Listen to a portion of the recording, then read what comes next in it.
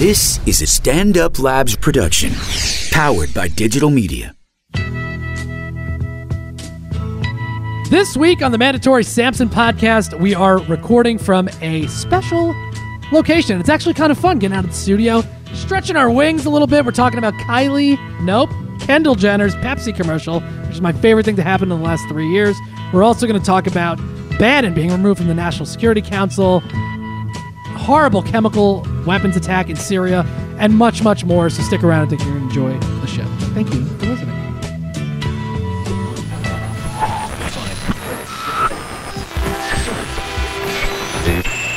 Very serious.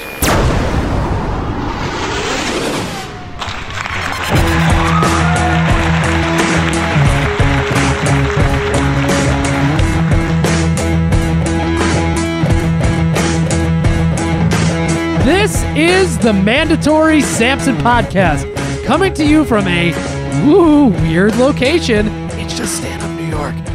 We're not recording in the regular podcast studio this week due to unforeseen circumstances. If you listen to the J Train podcast, which actually you will not have because it's coming out next week, but you'll know what I'm talking about. We're just recording in the comedy club this week as opposed to up in the studio. There was a lot of scheduling conflicts and whatever. And you know what? I liked recording J Train down here. I felt the vibe. And we just decided to stay. So my name is Christopher Flannery. I'm joined, as always, by one Joseph Anthony Noe. Hi, everybody. I just want you guys to know I'm looking at Chris the entire time right now. He's holding a mic. I can't wait for him to just drop it. Just drop it like Roman Reigns on Monday Night Raw. I did it. I talked to him on the phone last night. We're also got Matt Weiss here, of course. Hey, Matt. Thank you. Glad to be here. Yeah, pleasure to have you. Joe, I talked to Joey on the phone last night.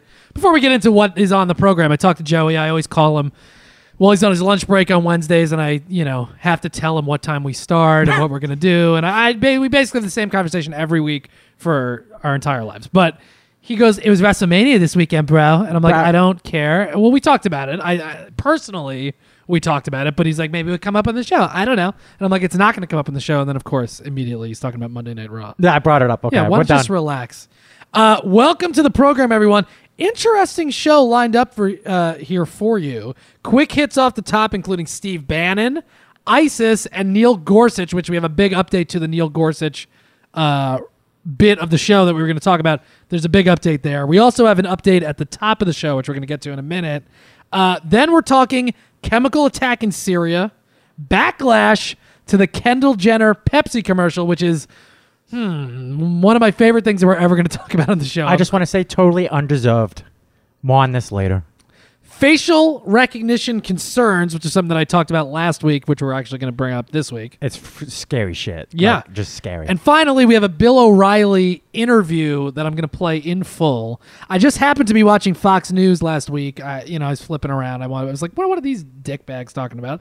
I put it on, and it's an interview where I go, this is unbelievable. O'Reilly's trying to lead the guy in one direction, being like, the Russia stuff is ridiculous. And this guy will not go along with that line of thinking. So it's a really interesting interview, and we will play it at the end of the program.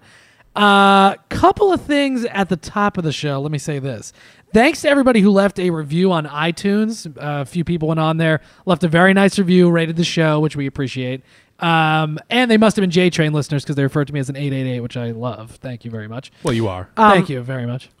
What would I get as You're like the rating? a 7, across the board probably. Oh. Maybe a 6 personality. Shout out, but now this is serious. I don't want to fuck around with this. Shout out to my man Cameron at the National Museum of African American History and Culture. Oh, that's in D.C., right? It is. It's That's a Smithsonian in D.C. So Damian Lemon, whose show I produced in the conversation with Ali Muhammad and Vlad Camano, Damian was in D.C. He went to the museum, and he was raving about it. He thought it was great. But tickets are extremely hard to get. And I had seen it the week earlier. There was a category on Jeopardy. They were at the museum. And they were showing different exhibits and this and that. And I was like, all right, now it's solidified it. Damien went. He was raving about it. I want to go to this museum. Tickets are impossible to get. Damien was able to set me up with my man Karen, who works at the museum. And he was very nice to me. Listens to this podcast. Awesome. Actually, on a weekly basis, he said, which is nutty to me. So we appreciate it, Cameron. If you're listening, this is why I'm doing this.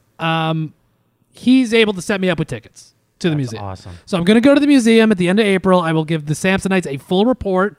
And I'm really excited to go, not only because it's supposed to just be a great experience to go, but that, like, yes, it's African-American history and culture, but it is the history of this country as well. Like, those two things are inexorably linked. The African-American experience in this country is American history, and I think it's an important part of it. And also, it's going to deal in slavery and Jim Crow and all, that aspect, obviously, of African Americans in this country, which is something that I don't think has ever been dealt with.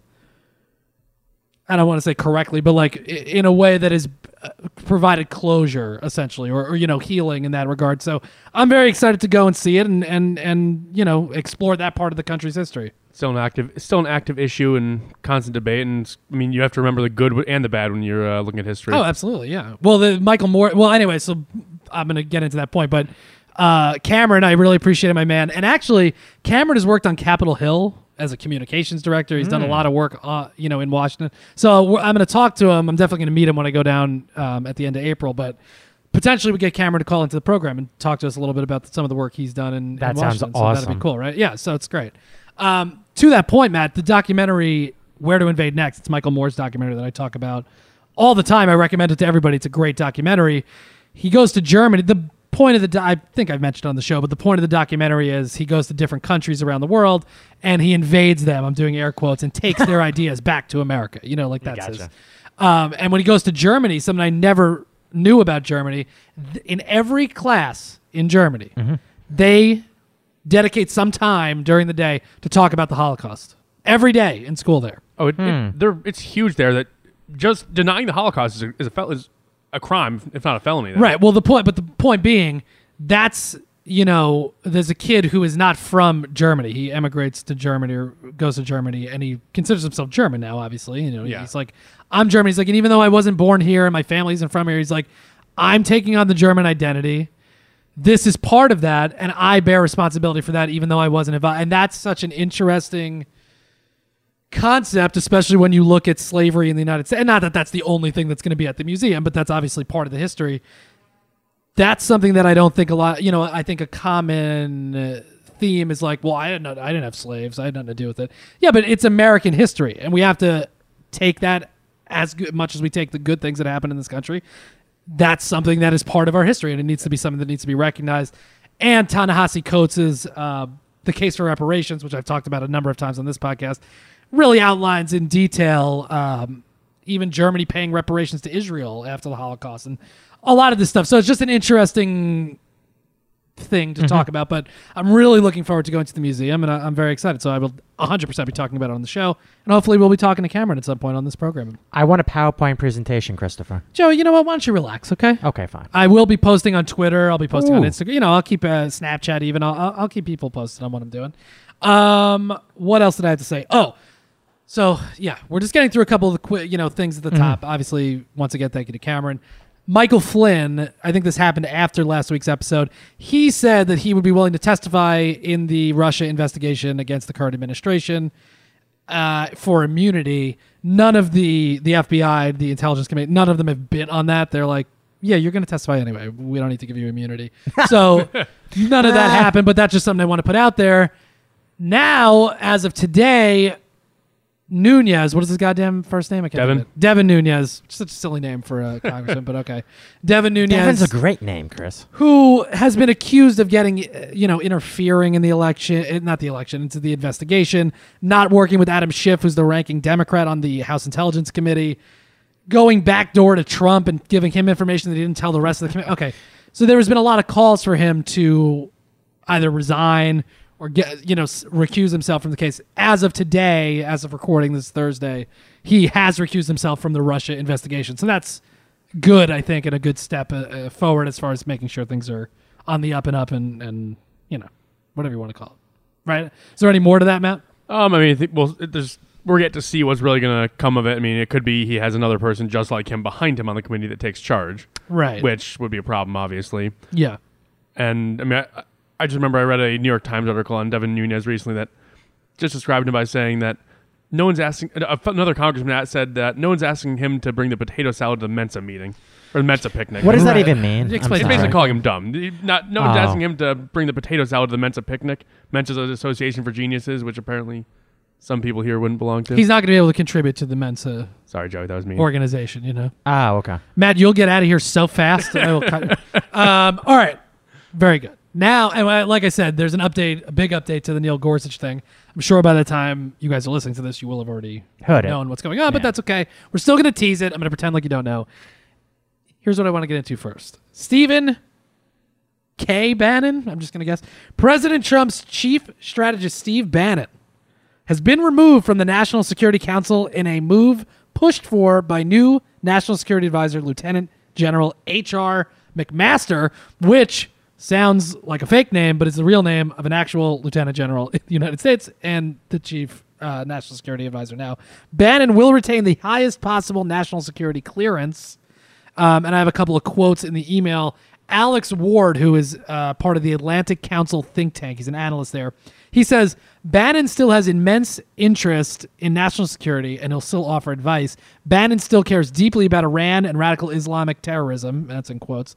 He will still offer his advice on how to curb Iran's regional rise and defeat the so-called Islamic State, among other terror groups. He'll also offer more dovish recommendations regarding Russia. They are diametrically opposed. Now he's referring to Bannon and H.R. McMaster. He says they are diametrically opposed on foreign policy. McMaster is leading a pretty normal GOP foreign policy process where Bannon has more nationalist ideas. Good. It's good that Bannon's not on the council.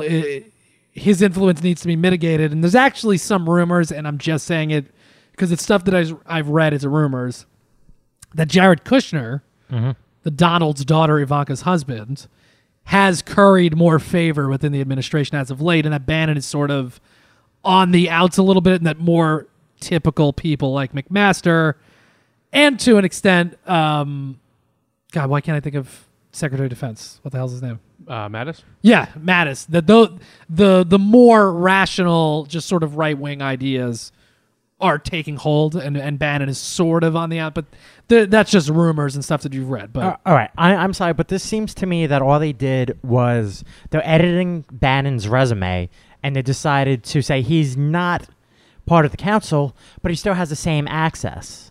So then, well, he doesn't. Here's the thing: it effectively does nothing. he doesn't have the same access. That's the thing. Not being on the National Security Council means he doesn't have to be in the like originally when he was on the council. Trump was kind of paring the council down to just be him, a few of the top generals, and Bannon. You know what I mean? Now Bannon's not on the council anymore, so McMaster, Mattis, more of the leading generals in the country will have more of a voice at that table, and Bannon doesn't even necessarily have to be there. He can be. He has the clearance to be. But they could say, we don't want you here for this meeting. And that could be a thing. Yeah, but And he's still in the room, though. No, that's what I'm saying. He might not be. And it seems like McMaster and these guys are getting more, and Kushner potentially, which I don't know how good that's going to be, but Yeah. it gets Bannon potentially out of the room for some of these national security meetings, which I think is a positive. Well, it could go back to like what Karl Rove was, where he said like, "Oh, you can be in the room, but you're going to sit against the wall and not say anything." Right. I mean, And- that's which is better than him having a voice Yeah. and pushing for policy. And it shouldn't be politicizing the National Security Council, which is the ultimate problem. It should be, okay, this is national security. We're not going to talk about how it looks in the election. Right. Yeah, exactly. All right, so that's I think worth noting. We'll keep our good. Also, you were correct. His middle name is Kevin, so Stephen K. Bannon. No You were- shit. you were How about correct. that? Look at that. All right. ISIS second in command, according to an Iraqi intelligence spokesman on Saturday, Ayad al-Jamali, a deputy to ISIS leader Abu Bakr al-Baghdadi, was killed in an airstrike last Friday. So ISIS obviously has been on the run for quite a while. The United States and Iraqi forces have been hot on their tail, to use the dumbest expression I can think of at this moment. Killing them and really degrading their capabilities. There hasn't been as much ISIS propaganda out. We haven't seen any of these beheading videos. There's been obviously a degrading of ISIS over the last They've been weakened. several months, definitely.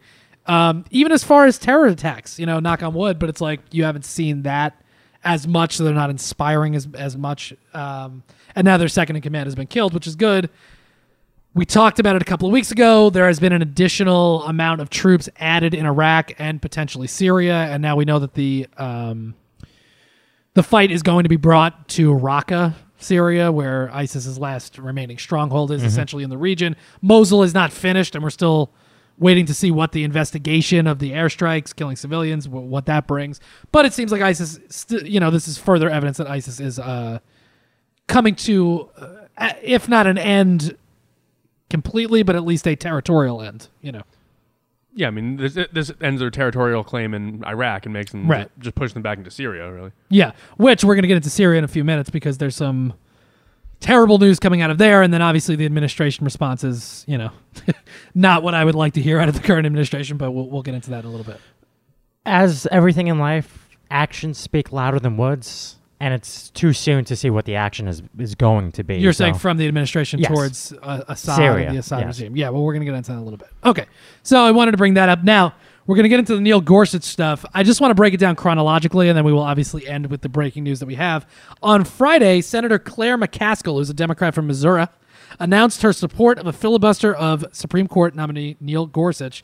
At the time, she was the 35th Democrat to stand in opposition of his confirmation.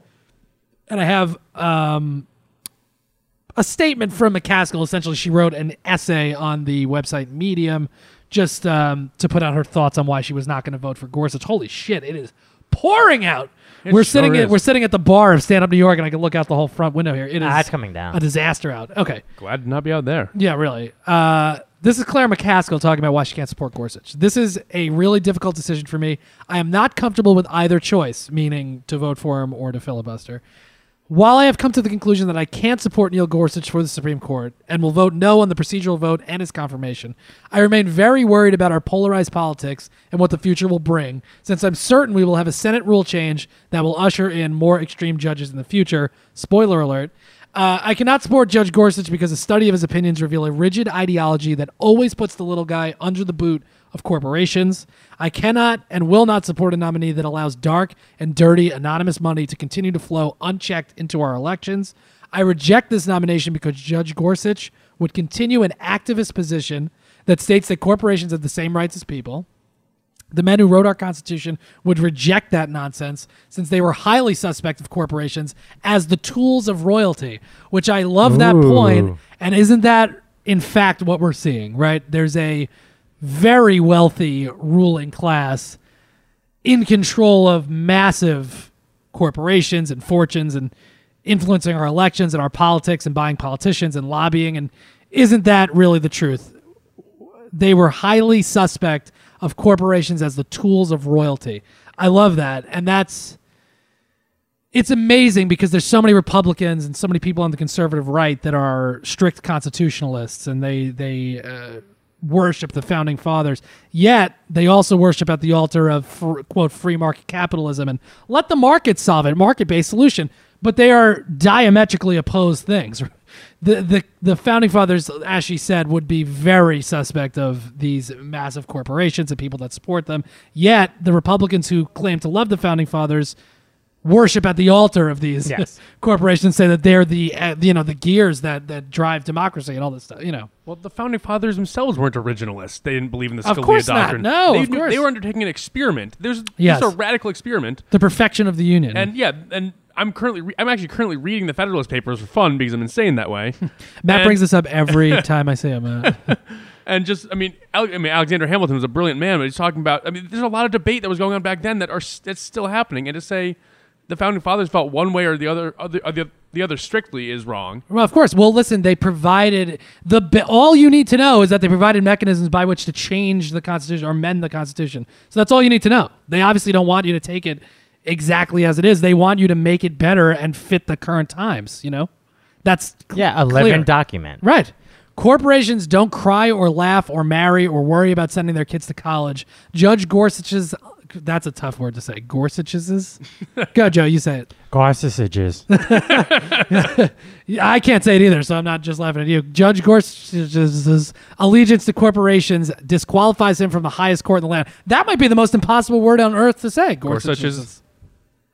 I want people to listen to this podcast. Snapchat me. You're saying Gorsuch's? Yeah, I want you to say Gorsuch has possession over something. Gorsuch's. I can't even say. How many S's is that? Gorsuch's. It's only one. Just one S. Yeah. What's wrong with you two? It's Gorsuch's. All right. Oh, see, because you're cheating. I'm cheating. Yeah, you're saying Gorsuch ES. Gorsuch's. Gorsuch's. It's Gorsuch's. Gorsuch's. All right. Then on Monday, Democratic Senator from Delaware, Chris Coons, became the 41st Democrat to support a filibuster. So she was there like around 35. It's hard to tell, but she was like the 35th Democrat. Chris Coons on Monday became the 41st Democrat, which then forces the Republican hand. It is going to be filibustered. They cannot actually confirm this guy unless they do away with the filibuster as far as Supreme Court nominations is concerned. Like I said, putting the pressure on Republicans to either accept the blockade or destroy it with the, quote, nuclear option. Okay. Do you fear this sets precedents if they do the nuclear option? Well, we're going to get into it in 1 second. 51 votes are needed for a Senate rules change. So the Republicans would have the necessary votes to change a rule if they deemed necessary.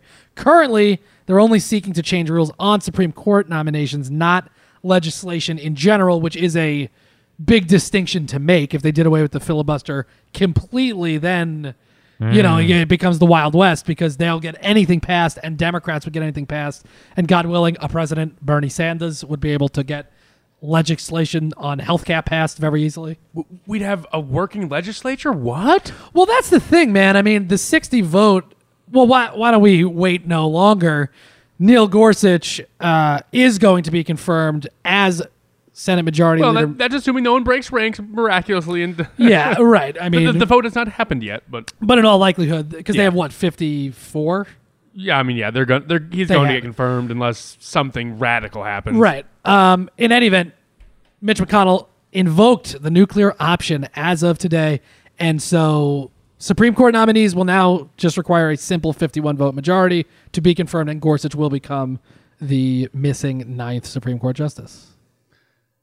So shifting the court, dramatically to the right. Well, no, it'll maintain the status quo more so because he's replacing Scalia. He's going to be another Scalia. He's going to be ideologically, but not intellectually, another Scalia. Well, we talked about it a couple of weeks ago. 538 put out a thing that, based on his opinions and what they can glean from his history, he's farther to the right than Scalia. So, oh, really? Which doesn't essentially matter, right? Scalia was still as far right as you needed him to be, but Scalia was always going to vote on the farthest, most conservative, most originalist doctrine. I think Gorsuch's votes will be essentially the same. His writings might be different. I think at the end of the day, he's an ideologue, but he lacks the intellectual he's not the intellectual powerhouse that Scalia was. Well, who knows? He's a smart guy, but Scalia was a brilliant man with what I think was a fundamentally flawed ideology. Right. So yeah, for what it's worth, obviously I don't want this to be the case, but I like Gorsuch. He's more likable personally and rhetorically, as far as I'm concerned, than Scalia. It doesn't ultimately matter because that doesn't factor in. He's still going to vote the same way that Scalia would. So Do you think? And now he's a young man, right? How old is Gorsuch? He's going to be on for you got to figure 35 years, unless something terrible happens. So here's a question: are the Democrats trying to filibuster him just because Trump picked him? If it was another Republican who had picked him, do you feel there would be as much opposition? I can't say. Obviously, I would think that there's going to be pretty strong opposition to whoever it was appointing someone, because of the Merrick Garland thing. The Democrats had the ability, while Obama was president, to nominate a justice who should have gone through at that point. Yes. The Republicans refused to take up the vote, and so I said it on this podcast. The Democrats should do everything they can, not vote, do not bring this to a vote. And then if the Republicans choose to exercise the nuclear option, so be it. Then so be it. But the Democrats did the right thing here, in my opinion. Now, also, yes, this is a frustrating development because it's long-reaching. This is one of the most long-reaching things that any president can do, and this is not the president that we want doing this. But 51 is a majority, and to me it makes sense. 60 is not a majority. If we had this situation when Obama first took office, because everybody goes, well, he controlled both houses of Congress. Yeah, but he didn't have a 60-vote supermajority. He had 50 whatever, but there was blue dogs that weren't going to vote for him. Oh, that totally... Right, healthcare would have been done correctly, but that's why we ended up with an Obamacare and a flawed bill. He didn't have the votes. He didn't have the 60-vote supermajority. 51, goddamn, he would have. But, okay, that's legislation as opposed to Supreme Court nominations. Yeah. But to me, 51 votes is a majority, and I can wrap my head around that. I get it. Well, and to go back to the founding fathers, that's how they intended it. They actually intended it to be a 51 vote majority. Right. When was it was 1913 So or something? I was just reading the history Yeah. of this, and it was actually the filibuster came into existence in 1806 because of an accidental. Basically, Aaron Burr, the vice president at the time, is like after he had killed Alexander Hamilton. Yeah. Thanks there, buddy. Right. He basically said, "Oh, this rule seems redundant, so let's just get rid of it." Mm-hmm. And the rule maintained it. It's still there in the House, and the reason that it's a simple majority. And it basically made it so you could not end debate. There was, I see. and so they thought, okay, we'll have a civil debate and keep talking. Right. But then it was exploited. Then you get to World War I when they're trying to get into the war, and you have Woodrow Wilson eventually was able to get it so it's introduce cloture, which is to end debate. Right. That made it so it was a 2/3 majority to end cloture Which is originally. 67, right? Yeah. At the time, it was 60 because it was a smaller union. Oh, but okay. yeah. And then it wasn't until 75 that they actually brought it down to a 3/5 majority Right. to end which cloture. which is the 60, yeah. So, in any event, thank you for Brief bringing us history the show. lesson. No, it's good because he was reading it before the show. Here we are. We're at the Supreme Court nominations, and now it's 51. And that's 51 until it gets changed, but I can't imagine it being changed. So then when the Democrats are in control, if they have a nomination, it's going to go through. Now it basically just is, if you nominate somebody, they're going to go through. It's basically how it's going to work. So for the record, my issue with this is not the ending of the filibuster. It's that the fact that, or just the hypocrisy of it, and that, Well, fuck that. and Mitch McConnell is such a fucking Yeah, he's a little piece of shit hypocrite. Little turtle. I mean, that turtle needs to go back into his shell. I like turtles. Here's a couple of quotes, actually. Now, these are a little outdated, but one of them is from McConnell. And he says, "Look at the Senate through the long history of the body. The practical effect of all this will be to take us back to where we were." And then John McCain, yes, I got a McCain. He goes, by the way, McCain, You've been working on McCain. God love him. He seems like he's getting a little too old to be doing this anymore. Listen to this quote. He goes, "Idiot. Whoever says that is a stupid idiot who has not been here and seen what I've been through and how we were able to avoid that on several occasions. And they are stupid, and they've deceived their voters because they are so stupid." That's just like I an don't old even know man. what he's talking That's an old about. man quote. He's saying if to do away with the filibuster. No, I mean just in general. It's like I know, idiot. Whoever says that is a stupid idiot. Like, there's no He's just adjectives being a in there. curmudgeon-y old man at this point, But okay. All right, that's it. So we're going to see how this proceeds. Go ahead, Matt. One last thing. Gorsuch is 49 years old. Yeah, So he's very young. And Yeah, I mean, you got to think reasonably. He's going to be there for 35 years, 40 years. and he looks reasonably fit. Yeah. One, God knows the fucking Supreme Court's not as stressful a job. No, not at all. They There's work, nothing stressful about that. weekends. It's not like they're the highest court in the land or anything. That's, Yeah, but they work a couple of times a year. It's not like it's like it's not so bad. I mean, there's constant debate. There's constant. It's not an easy job. I'm assuming. I could do it. I've never clerked for the Supreme Court or anything. Sorry, guys. I'm fucking with the cable that's connected to my computer so we can play. stop touching it. I know, but be quiet. How many times have you said that to him, Joey? Not enough. Shut up, Matt. All right. Let's get into this. So now this is a serious situation, obviously. Last week, okay. So this is the Syria chemical attack, which if you haven't heard about it, we're going to get into it in a minute. Before this happened, this is what's interesting because you can see the dangers of not having a set ideology. And this is where it plays out very clearly. Last week, the Trump administration said it no longer considered taking Bashar al-Assad, who is the dictator strongman of Syria, out of power in Syria a priority. I have a Nikki Haley quote, who is the Trump administration United Nations ambassador. She says, "Our priority is no longer to sit there and focus on getting Assad out. Our priority is to really look at how do we get things done? Who do we need to work with to really make a difference for the people in Syria? We can't necessarily focus on Assad the way that the previous administration did.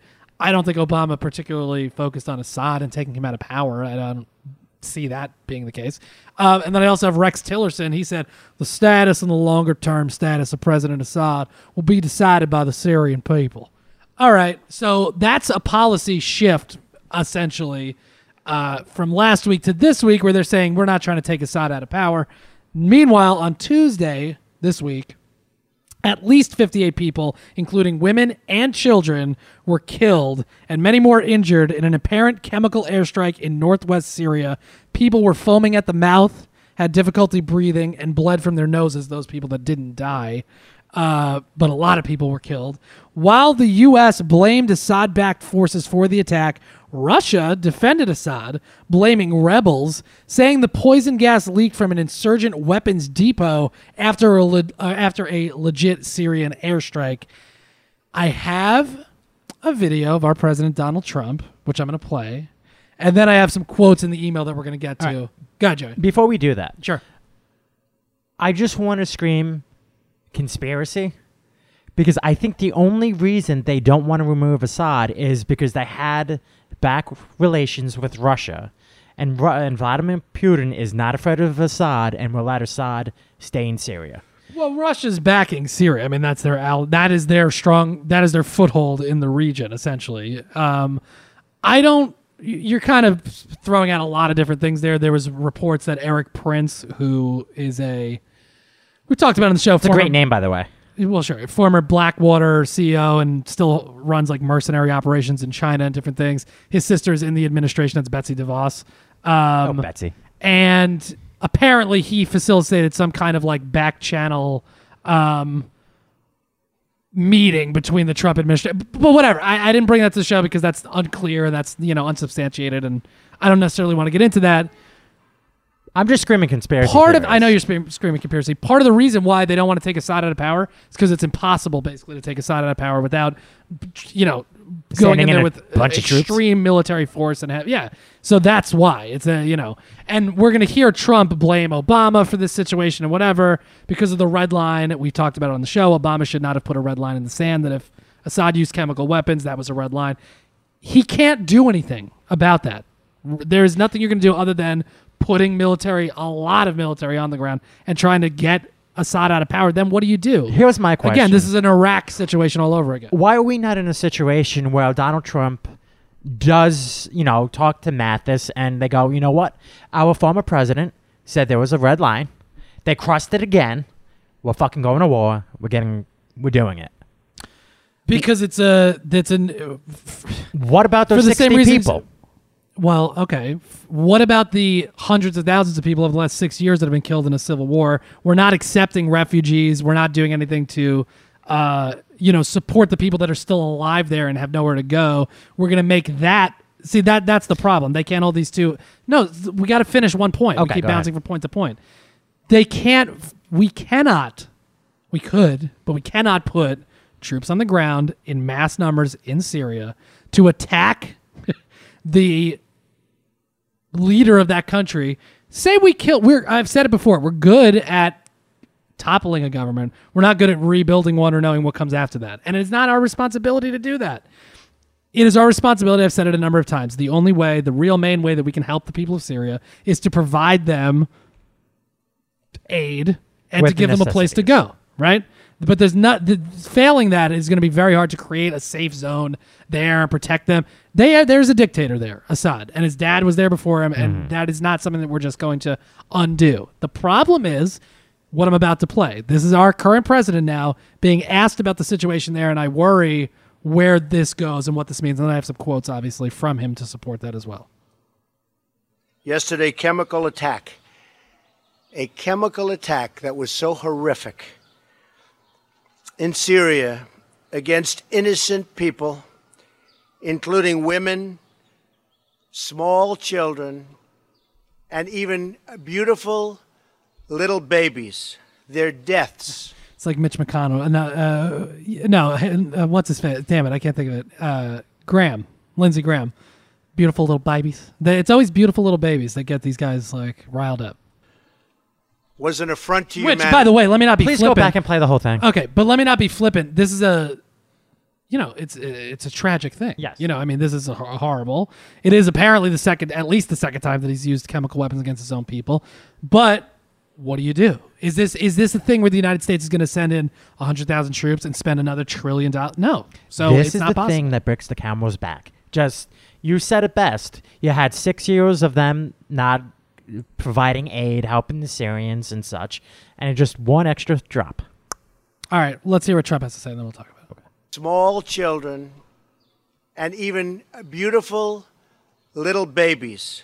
Their deaths was an affront to humanity. These heinous actions by the Assad regime cannot be tolerated.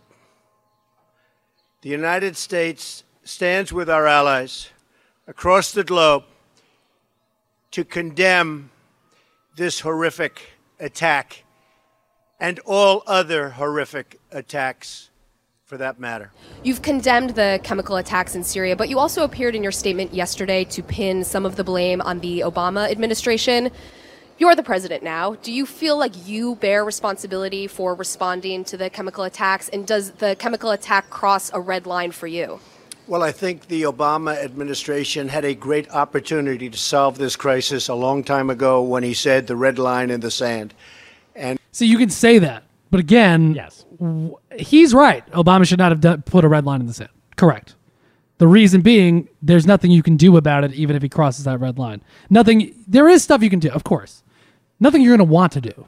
That's not going to be possible. I mean, you can ramp up airstrikes. You can. Yeah, and what does that do? They could have had a no-fly zone, which they talked about for a while. Yeah, I guess, and then Russia gets involved. So it's you're just escalating the situation. Well, I mean, granted, at the time we were less standoffish with Russia than we are right now. Sure.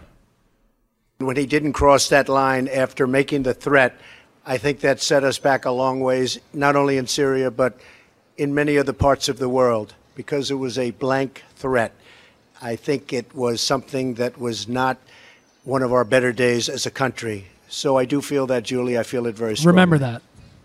Say, play it again. I'm sorry. Well, just remember him saying that it was a blank threat. A blank for that. Okay. To the chemical I attack? now have responsibility, and I will have that responsibility and carry it very proudly. I will tell you that. It is now my responsibility. It was a great opportunity missed. As you know, I'll be meeting with the president of China very soon in Florida, and that's another responsibility we have, and that's called the country of North Korea. We have a big problem. We have somebody that is not doing the right thing, and that's going to be my responsibility. But, It's odd to go from Syria to North Korea now, threatening people. Like, well, okay, so what are you going to do about it? But we'll talk about that in a minute. I'll tell you, that responsibility could have been made a lot easier if it was handled years ago. Before I move on to the king, can I just quickly ask you if the chemical attack crosses a red line for you? It crossed a lot of lines for me. When you kill innocent children, innocent babies, little babies, with a chemical gas that is so lethal, people were shocked to hear what gas it was. That crosses many, many lines, beyond the red line, many, many lines. Okay. So they're just words. Well, okay, and now let's hear a couple more quotes here from Trump, because I only have that one clip, but I'm going to read these quotes. I will tell you, that attack on children yesterday had a big impact on me. Big impact. My attitude towards Syria and Assad has changed very much. You're now talking about a whole different level. I like to think of myself as a very flexible person. I don't have one specific way. If the world changes, I go the same way. I do change, and I am flexible, and I'm proud that I'm flexible. And I'll tell you, the attack on children yesterday had a big impact on me. Big impact. That was a horrible, horrible thing. And I've been watching it and seeing it, and it doesn't get any worse than that. And I have that flexibility, and it's a very, very possible. And I will tell you, it's already happened, that my attitude towards Syria and Assad has changed very much. One of the things I think, if you noticed about me, is militarily, I don't like to say where I'm going and what I'm doing. I watched past administrations say, we will attack at such and such a day and such an hour. I'm not saying I'm doing anything one way or the other. Okay, so... excuse me, President Trump, I have a question for you. Yes, Joey. Okay. Joey Noy for the Mandatory Stamps podcast, please. Thank you. This is Emily Holcomb, a Middle East analyst with the International Institute for Strategic Studies. She's biased, Middle East. Okay, but go ahead. Assad calculates reasonably that military dynamics play in his favor. By using chemical weapons and other weapons, he is demonstrating the powerlessness of international actors. How do you respond to that? First of all, I don't understand 3/4 of the words in that sentence, but I will tell you this. I'm not going to say specifically what we're going to do, but it crossed many, many lines for me. Quite simply, the United States is the strongest military power in the world. And basically, if the former president, Obama, hadn't been such a weak man with the red line, had he attacked Assad, this would not be my problem. But I'm not going to tell you what we're going to do, but it's going to be terrific. I'm not going to get into it, but it's going to be wonderful. Here's the problem. He's saying Obama is basically writing checks his ass can't cash.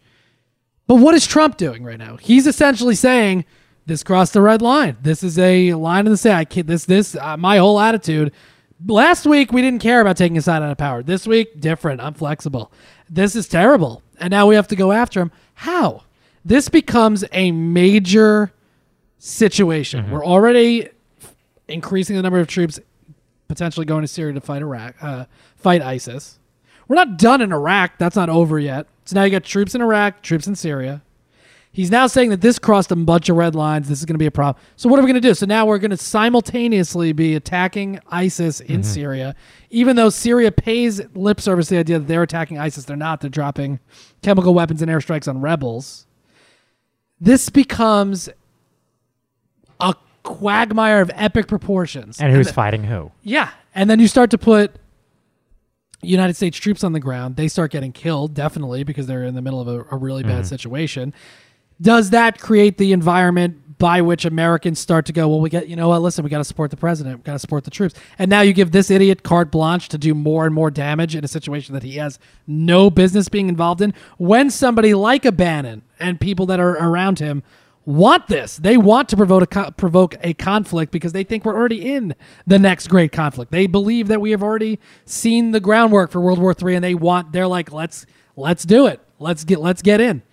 Iran gets involved. What happens if if some kind of attack happens in Israel? Iraq starts to spy. There's so many things at play here that it's shattered glass. Yes. It's just a little nick. Yes. And we don't know how it's going to spider. Absolutely. And this becomes the problem. If you're in, you're fucking in. And if you're saying that Obama's writing blank whatever he said, making blank threats, this is a blank threat then. Yes. Right? That's what I'm concerned about. I mean, I'd say that Syria already is a quagmire of epic proportions. There's so many. Yeah, but we're not involved. Yeah, we're not involved. I mean, to a minimal extent. Right. Yeah. And meanwhile, the same people that don't want refugees. No, they're bad. They're terrible. Okay, so simultaneously, they're people that we need to save and protect, but they're also so bad that we can't trust them to come into this. Oh, okay. So they're innocent little babies that we're not going to help. Who we're afraid of, who are going to grow up to be terrorists that we need to be Yes. scared of. Right, exactly. Okay. Well, Right. also at the same time, you say that they feel that World War III has already began. To some extent, I believe that World War III has begun already. We've been in a constant state of war since 9/11 happened. Yeah, but And there's an argument to be made that we could be in World War III and not really realize it yet. it's interesting who we're at war with. It's interesting that we decided to start with Iraq and Afghanistan and not go after, and now we don't really know. a Now country like this, and Iran. Not that I'm advocating for that. Syria. We're not getting involved. We don't attack North Korea. You know why you don't attack North Korea? They have nuclear weapons and nothing to lose. That's the problem. No, I'm not going to get into this whole argument again about China and whatever. But 10 years ago, they didn't have nuclear weapons you could attack. It's all about alliances. yeah, but you can't. But take that out of the. It is about that. But also, you have a population of people who have been starved and beaten and put into labor camps for generation after generation, and they're brainwashed. And you don't just undo that by killing Kim Jong-un. It doesn't happen that way. At the end of the day, this is a Christian nation, and a Christian cannot turn a blind eye. Well, and you know what? Guess what? We got a lot of those people at the heads of these organizations within the United States. Pompeo at CIA. Bannon is like this conservative Christian right-wing nut. That's the problem. That's really the big problem. We have congressmen who are trying to promote a message of corporate Jesus. Huh? We have congressmen out there who are trying to promote a message of corporate Jesus, that Jesus was all about promoting the not helping the poor. It's like who's doing that? I saw some quote a couple weeks ago. That Well, one thing saying like, "Oh, you're not like." It was a quote from a congressman. You're saying a congressman. I don't not believe it, but I just don't want to put that out there for now. Saying one reference in the Bible saying, "Oh, people who don't work shouldn't be fed." Oh, stop it! That's so completely different. That's so different. You could work in a fucking soup kitchen for no money. It doesn't mean that you want to run Walmart, you pieces of shit. That is such a crazy bunch of bullshit. Oh, see, God agrees with me. It was just a huge thunderclap. Dramatic. Yeah. I hope it picks that up because that's awesome. I don't think it will, but I'm telling you it happened. Samsonites. Man, it was loud enough. Jesus at the fucking temple throwing over the money. Get the fuck There out you of here. go. Jesus had no interest in corporations. I'll tell you that right now. They made fun of Obama for being a community. He never had a real job. He was a community organizer. Guess who else was? Christ. Dummies. But when My point is Obama was I believe the actual Bible verse the congressman was referencing was saying, "Oh, people who work in the church shouldn't need to actually give back in order to get free charity. It's I don't know what it he's was talking it was about. a You very find it, specific and then we'll talk Yeah. about it next week. All right, so horrible situation in Syria. Obviously, it's been that way for 6 years. This is not something that you take lightly. It is. What you need to do really is you got to get the international community together and put as much pressure as you can on Syria to try this asshole on war crime. It's a war crime what he's doing. It's been war crimes. It continues to be.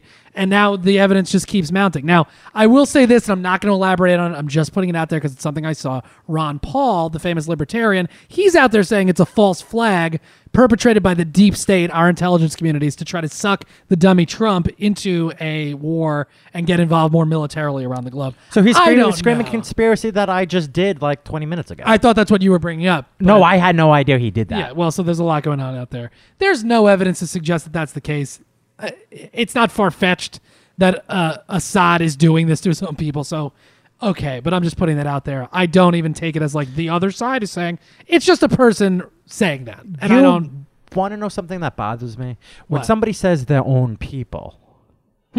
When somebody says Oh, sure. He gassed his Stalin own did it to people. his own people, Yeah, of course. Assad did it to his own people, he don't give a fuck about people. Of course not. He cares about his family, his blood, that's it. Yeah, Everybody maintaining else power. is fucking trash. Right. And actually, I'm watching this documentary, Hypernormalization, which Shelby recommended to me. It was a BBC documentary, which I'm not all the way through. I'm like 2/3 of the way through. But it gets into his dad, whose name I since forget. I think Hafez Assad or some shit. Anyway, it explains like how he took power, what his plan was, and how Bashar became the head of Syria. And it's pretty interesting. It gets into Trump and a lot of stuff about Trump. Anyway. Hafez al-Assad. Okay, so that's what I thought. Say it again. Hafez. Hafez, Okay. Hafez in English. So normally we like to stretch out, take our time. We don't have any problem, getting into any conversation. We're about 45 minutes in. We have probably about 40 minutes to go, and I want to get through the rest of the stuff that we have to talk about. Moving from a horrific situation to probably, like I mentioned, one of the greatest things that we'll ever talk about on the podcast. That makes me so truly happy because it's just a microcosm of like corporate nonsense, and like it just epitomizes that. We got this Pepsi commercial that Kendall Jenner was in, and I love it. I cried. You cried. I cried. It You was cried beautiful. tears of joy. Yeah, it was beautiful. It was Of very course. well done. Yeah, it's an uplifting message. And you know what? If they want to sell me that that if I buy a Pepsi, it's going to help me protest, then I'm stupid enough to go buy that Pepsi and go join that protest. All right. Well, that's Joey's point on it. Here's what we're gonna do. So we're gonna. There's a 30-second version which a lot of people saw that just features Kendall Jenner, but I have a 2-minute and 40-second version of this like little short film they put together. It's the So that was the one I was watching. No. Yeah. You sent me the 40-second thing. yeah. That was 2 minutes well and 40 done sec- for 40 seconds. Yeah, it's well done. Nobody's saying it's not shot well. I'm gonna play it through. We're gonna hear it in the background, and I'll just kind of explain what's going on, and we can pause it and talk about whatever. But this shit, I love it on so many levels. I can't even explain, but we're going to try to do that. Then I have a statement from Pepsi, and then I also have another lesser-known controversy, the Nivea Corporation company. They're like a skincare and whatever. I know what Nivea is, so Yeah. do the Samsonite We're going to get out, into Christopher. it. All right. So let's talk about this Pepsi commercial. I'm just going to play it. I'll have it kind of quietly in the background, Now, it's showing some like epic shots of this guy playing what I believe is a cello, Brian Wilson, Ozo Perezoso, go get his album. Now you're seeing a very diverse crew of millennials walk in protesting. They're holding peace signs. They're also holding protest signs that have the very powerful message, join the conversation. Nothing, dangerous there. But there's a whole host of very ethnically diverse people. Muslims and Jews and black and white and Asian and Hispanic and just everybody. All right? They're marching down the street. Yes. Now you're seeing this one kind of ethnically ambiguous gentleman. I don't know. He's Asian, potentially Hispanic. I'm not sure. He's drinking a Pepsi. He was playing cello. Now he sees this march go by, and he's like, fuck. I feel like I got to get involved in this thing. Now you got a Muslim woman. She seems to be an artist, but she's frustrated. She throws her paperwork around, and now she looks out, and she sees the protest. She grabs her camera, and she's involved. And I encourage you, listen, I mean, if you're listening to this podcast and you haven't watched this commercial, watch the commercial, and then you can listen to the rest of how I'm explaining it. But you should watch it, which, by the way, has since been pulled. Pepsi pulled the commercial. It was only out for a day, but everybody saw it. All right, go ahead, Joe. You going to say something? It only took them one day. Yeah, because so many millions of people watched had it. a problem with. My Yeah. God, that's unbelievable. All right, so now they're, and by the way, they're protesting. They seem happy. You know what I mean? They're protesting. they're the strong protester? but happy. All right, so now they're all cheering, whatever. Lots of people. This guy's got drumsticks. Now the cello player's involved. Now there's some break dancing happening. There's a impromptu jam session. This is like what millennials do, you know? They protest, but they're also getting along with everybody. No, Christopher, they're paid protesters. Oh, wait, now, Joey, hold on. What the fuck is going on here? Kendall Jenner, who, if I know one thing about millennials, they love Kendall Jenner, and they love the Kardashians, and they love this whole thing. She's a model. Yes. She's at a model shoot in this commercial. And she's she's got blonde hair. She's all dolled up. And she's looking out at the protest. She's noticing. She's noticing as it walks by. And she's getting interested in what's going on here. Now she's locked eyes with the ethnically ambiguous Hispanic Asian gentleman. And he kind of gives her this, hey, join us. Look, hey, you come here. Oh, shit. Now she's thrown off her wig. She's thrown the blonde wig off, which I interpret as white privilege. Oh, what? She's thrown this white privilege aside. Now she's got her brunette hair, her natural hair. She wipes her makeup off, her lipstick, and now she's getting involved in this goddamn protest. All right, before you hit play again. Sure. Why is it white privilege? Why can't it be that she doesn't want to be a fake symbol anymore? Well, how many she could be herself. Well, we can break it down in a minute, but I'm just saying, how many people are naturally blonde? Not a lot of African Americans who are naturally blonde. Are you kidding me? White people are naturally blonde. There's no other nationality. Some good old blonde hair, blue eyed people. Yeah, and there's no race. Exactly. There's no other race that's naturally blonde. So that's how I interpret. You know what? I'm getting out of my little white world here, and I'm going to join the fray with the rest of my people. All right. Now, a lot of people giving peace signs. Again, Muslims, Arabs, Jews, everybody involved. Kendall Jenner grabs a Pepsi.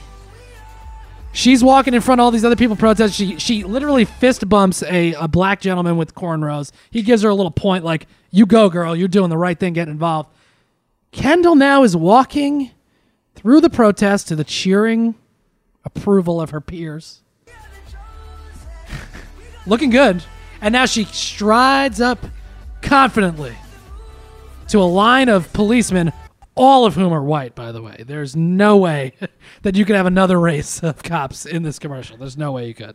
They have to be All white. the cops are white? Have to be white, yes. All the cops are white? They're white. Oh, good. Our God. Muslim artist friend is now taking pictures of this moment, which echoes some moments from Black Lives Matter protests where there's an iconic one where there's a black girl, or is she Muslim?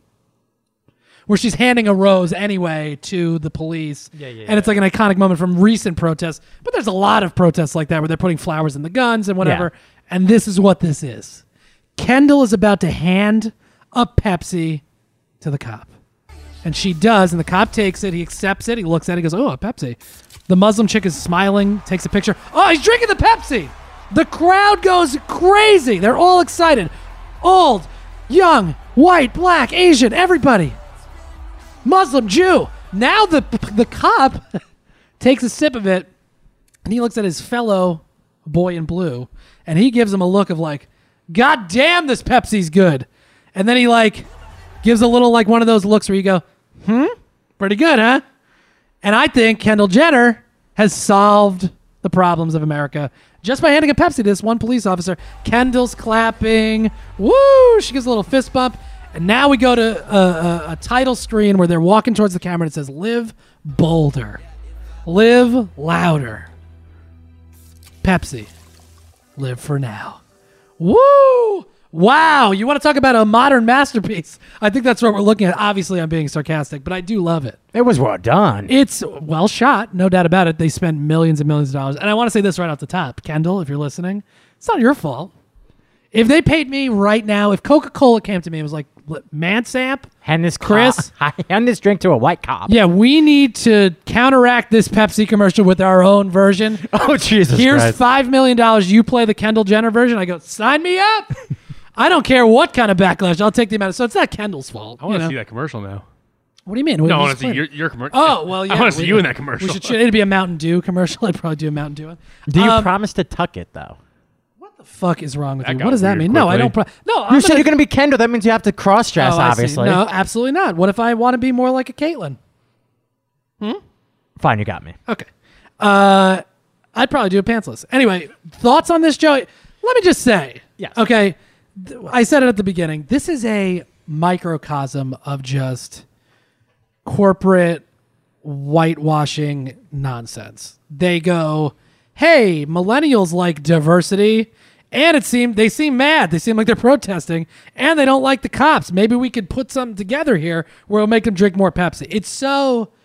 How many fucking dumb corporate idiots did this have to... I'm like McCain now. Stupid idiots. How many stupid idiots did this have to get through where nobody was like, I feel like this isn't going to be well received. You know what? I totally disagree. I feel that this should have been well received. It's well received by me. Okay. And you know what happened? All the white little snowflakes got together and made a snowstorm. Oh, wow. Okay. I like that terminology. That's very cool. You're very with it and hip. Thank you. Listen. Millennial. It's so obvious why this is there's a backlash to it. I'm not offended by it, but obviously what you're doing is just co-opting a legitimate unrest in the country, a desire to protest what is happening, and you're taking it and you're exploiting the imagery of it to sell your dumb Pepsi. And it's just a very... At the end there, when Kendall hands that Pepsi to that cop, he should take it, drink it, slam it on the ground, and then riddle her with rubber bullets. Because that's what happens. That's what's going to happen. Yeah, and then just douse them with fucking tear gas. That's what's happening. Kick her legs out and zip tie her like that little black girl at that pool party. That's the reality, in a lot of ways, of policing in America, of protest. It wouldn't just be well received. Did you poison this? Get on the ground! Get on the ground! I'm Kendall Jenner. Get on the fucking ground. I'm not gonna tell you again. And then they shoot him. That's the problem. Where they paint this very Disney. Look, we can all get together and join the conversation. It's a whitewashing of what a real protest looks like in this country. When you have congressmen in Minnesota who are trying to pass laws where you can go to jail if you shut down a highway with your protest. That's the type of shit we're talking about, where they want to pass legislation against protests. That's why people get annoyed, and that's why it annoys me.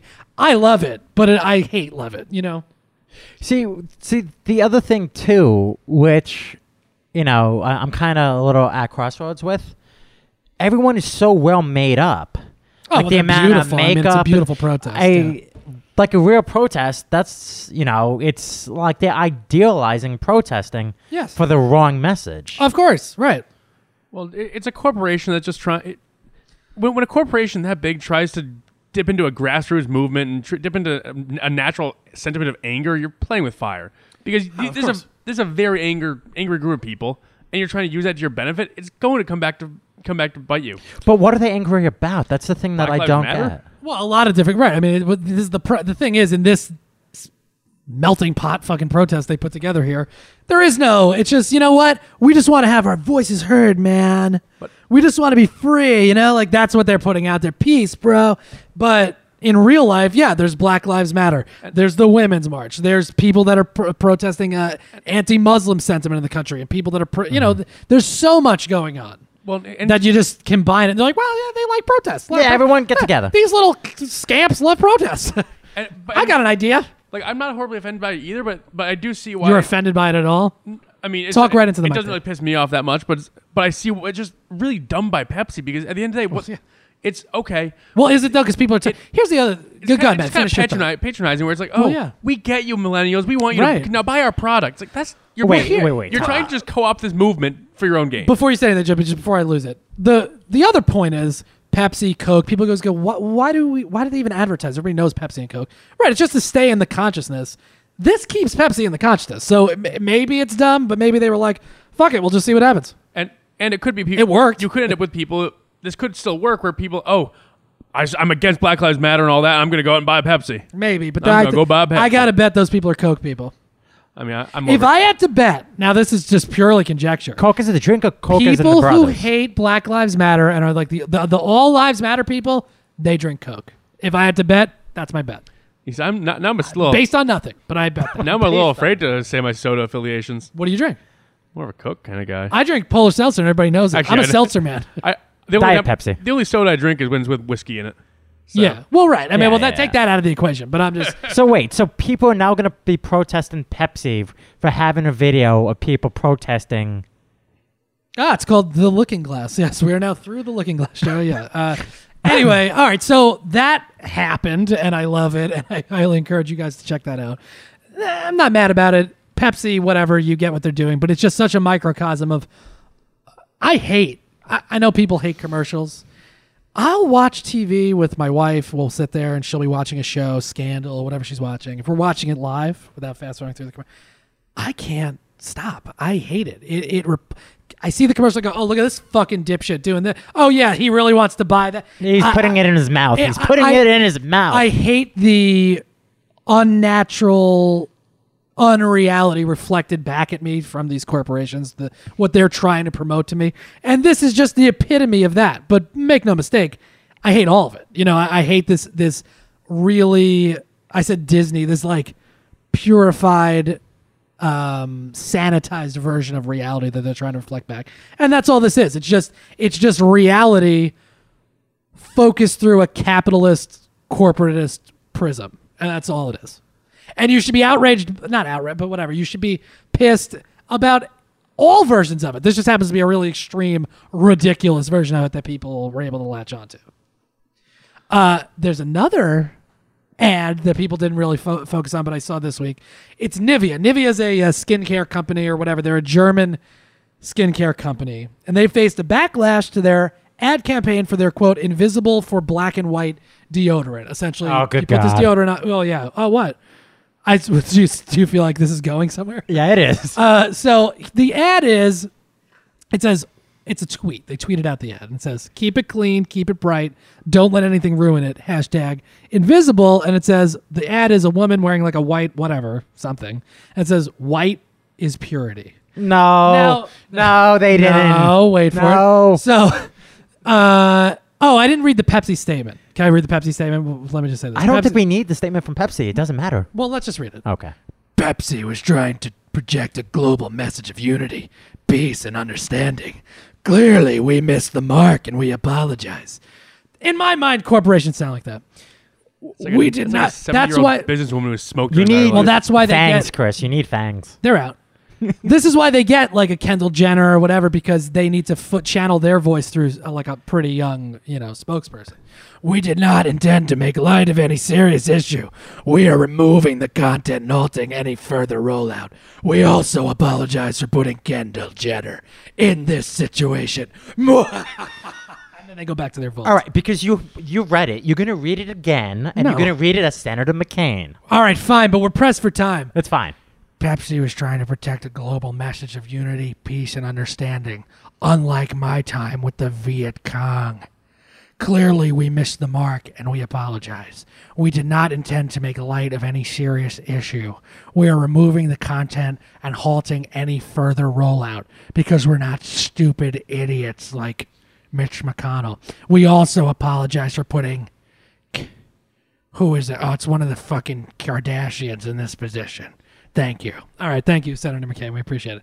Now, like I said, white is purity is the Nivea situation. Now, okay, obviously you hear that and you go, well, that's probably dumb because people are going to react to that. But yes.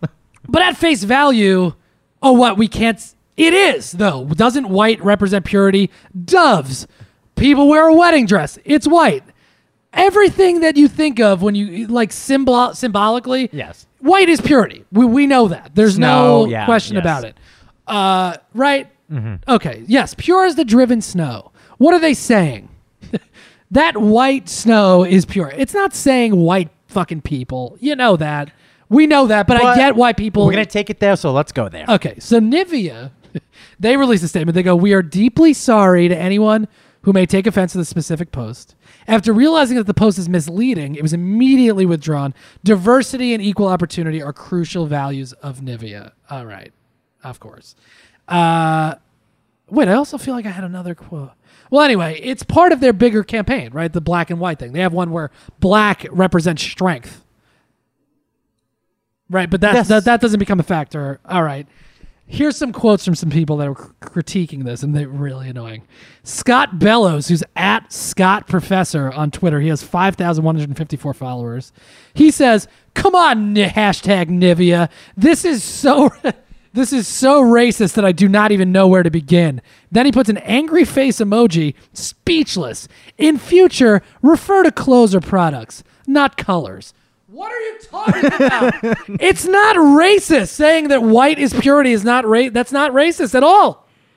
You know where it's going. That's not what he's. They're not saying white people are pure. All other ones suck it. They're not saying that. They're literally saying this is white represents purity here. They're not saying That's not how everyone's going to take it, Christopher. I do not even know where to begin. This is so racist. No, it's not.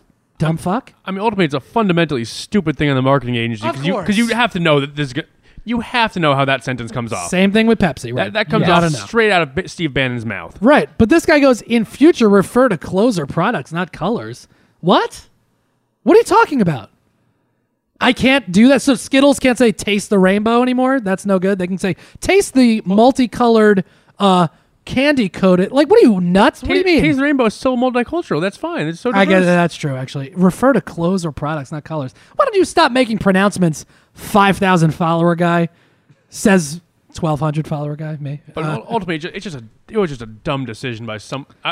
It is, but I don't even. This one I even find less fault with. It's like, I get it, but give me a break. Now, meanwhile, this one, Yesha Callahan, who's a writer for TheRoot.com, she wrote an article, "Nivea pulls racist white is purity deodorant after backlash."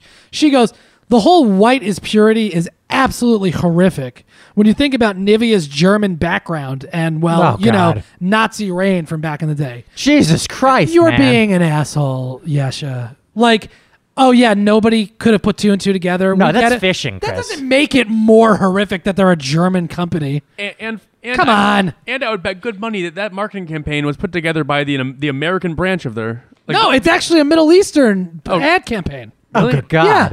Well, if it's in English, but it's in English, which makes it even crazier that they're mad. And in the Middle East, perhaps that marketing campaign goes over just fine. Yeah, maybe. Actually, right. No, well, who knows? But anyway. So that's just that's like a little ad week roundup that we're going through. Let's do this. So I want to get to this facial recognition stuff, but I really do want to get to the Bill O'Reilly interview, but the hour is getting late. So let's get to the facial recognition stuff. You know what?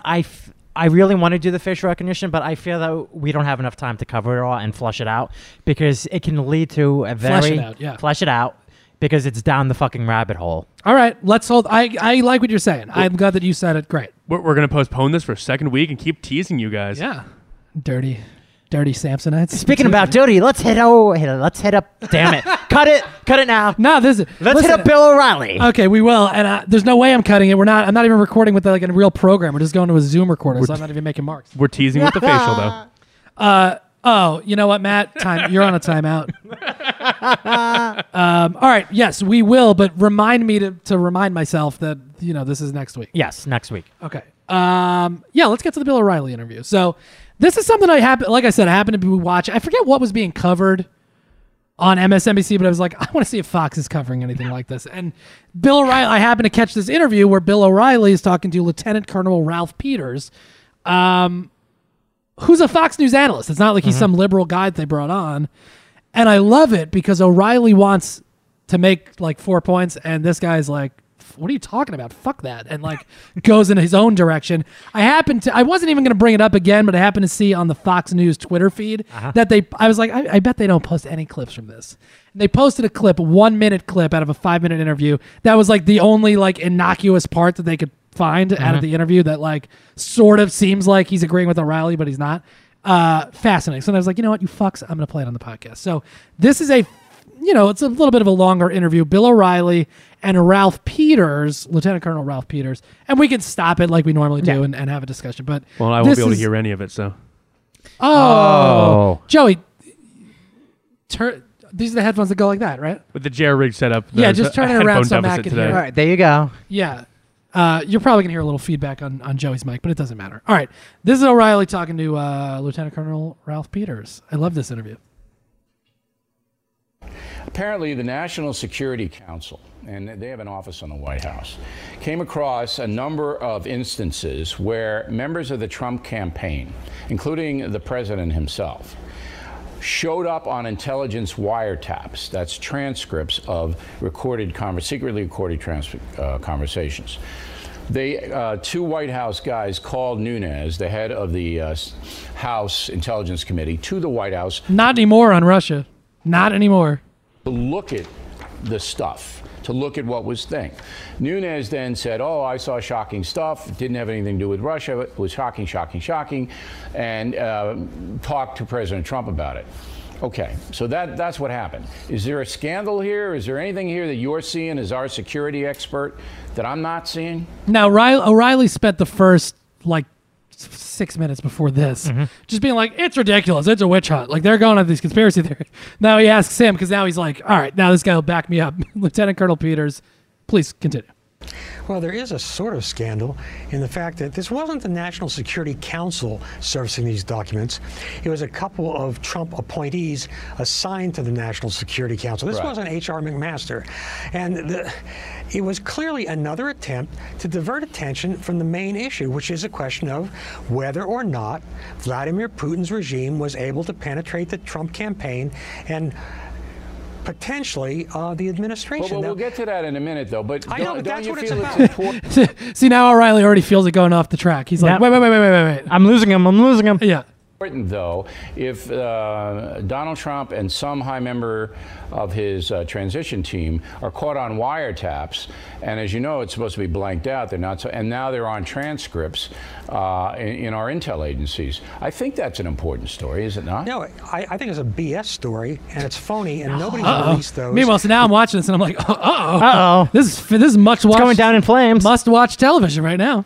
We don't know what was on it. I will tell you, unlike so many of the instant pundits out there, I actually worked in the intelligence world for over 2 decades. We take great care not to include the names of U.S. citizens unless they are under some sort of serious investigation. So if those names Which, were by not- the way, this is all referencing now, fast forward, this was March 30th that this took place. This is referencing the Susan Rice, quote, scandal that the right wing is trying to push. It's perfectly normal, as he's saying right here before this even broke. Yeah. It's perfectly normal for somebody to ask to unmask names, especially if they're under investigation or there's something going on, which it appears to be the case. Now, the Republicans are making it a big deal, being like, former Obama official unmasked Trump people, and this makes Trump right. It in no way does that. That's insane what they're talking about, but okay. blacked out in the transcripts. That tells me that the people were under serious investigation, perhaps part of the FBI investigation. But as another red herring, it diverts attention from the primary issue. And as for Congressman Nunes, last week and this week, he stepped on more banana peels than a caterpillar has feet. Yeah, he's not handling it methodically, God. that's for sure. But I still don't see. No, but don't you well, think there's a possibility? And again, I don't want to be like the other cable stations and raise speculation. Right. But there's a Oh, no. political Far be it from you, O'Reilly, to raise speculation.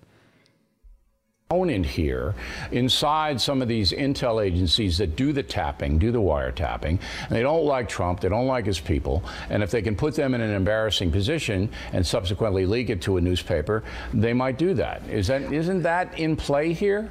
No, I think that's absolutely I just love how he stonewalls him. It's like, what a great interview this was. Because O'Reilly's like, right, no. And he's like, no. No. were able to tell who voted for Trump. He's never going to be you asked would find back. the people in the No. intelligence agencies, the rank and file people, probably voted overwhelmingly for him All right. because they despised Hillary Listen, Clinton. you now, have more, now, right. political appointees at the top are another question. Our intelligence agency, contrary to the nutcase conspiracy theories, they are patriots who defend this country every single day. They don't spy on Americans.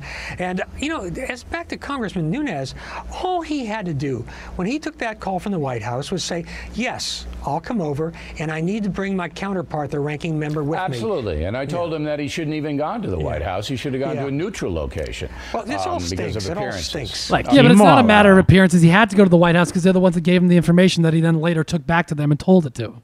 That's what happened. Whatever. We're not going to get into the whole Nunes thing. He recused himself, so we don't have to worry about it for now. All right.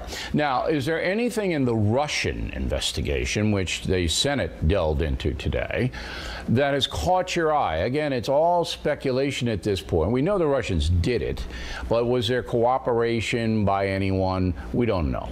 Anything that caught your eye?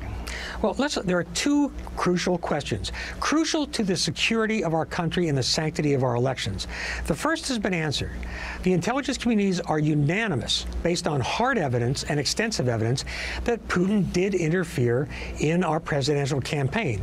The question that remains unanswered is whether or not the Putin regime was able to penetrate the Trump campaign. On that, we have, so far the public, you and I, only have circumstantial evidence, all the meetings with Manafort and Flynn and Page and Gordon and now Jared Kushner with the Russians during and after the campaign. Now, that is circumstantial evidence, but it's not business as usual. That is the number of meetings and contacts.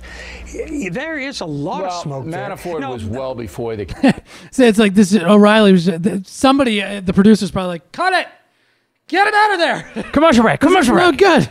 Campaign and during like that. They're screaming at him in the microphone. The other ones were. Yeah, they're in his ear. Bill, fix this. Bill, fix this. Yeah, steer him away from Russia. Steer him away from Russia. Fuck it, we'll do it live. Yeah, yeah. Well, that was a big mistake. He probably should have rehearsed this. If that's the headline, you got to then wait. To be fair, we have to wait. Yes, and the trouble here, the scandal really for me, is that both sides are politicizing this. Oh, there's no doubt. Every American who cares about this country and the legitimacy. I'm pretty sure this is the clip they played. Okay. On like the Fox Twitter, they were like, "Oh, this sounds, this is okay. We can yeah, use he's this. criticizing both sides. Okay. Our elections. Do you think every the American, FBI right, left, will or get center. it? Do you think the FBI will find out what happened? Well, I'm encouraged by the Senate's attitude, but you're absolutely right. The people that will get to the bottom of this, and it may take a long time, the FBI working with Treasury, they're going to follow the money. Okay. So that's just a fun clip I like to watch, and I wish that happened more often on Fox, where the guests aren't just. It can happen because it doesn't push the agenda forward, Chris. Right. Thoughts, Matt? Just as Joey said, yeah. I mean, most of Fox News is rigged.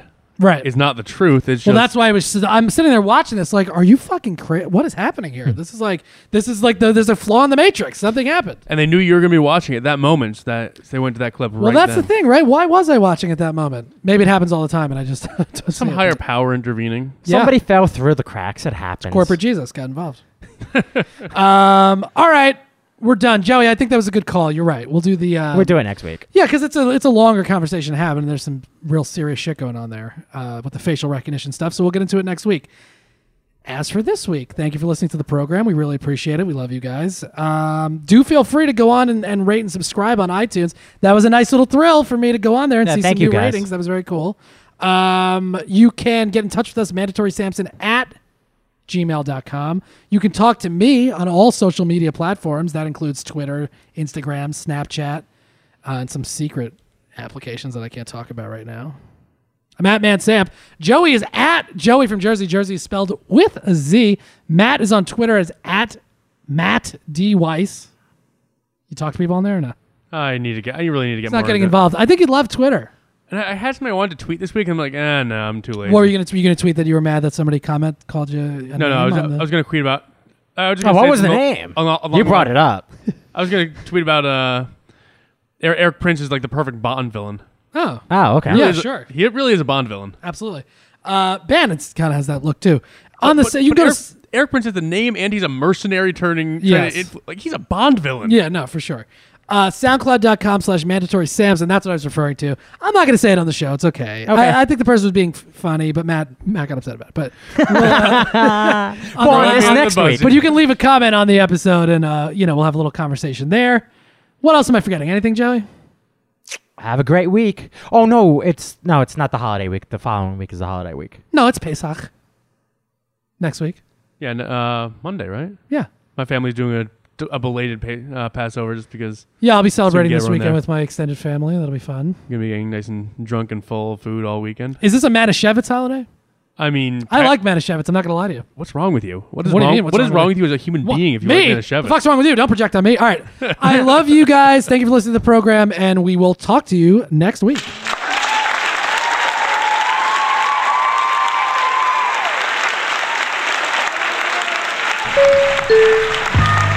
This has been a Stand Up Labs production, powered by digital media.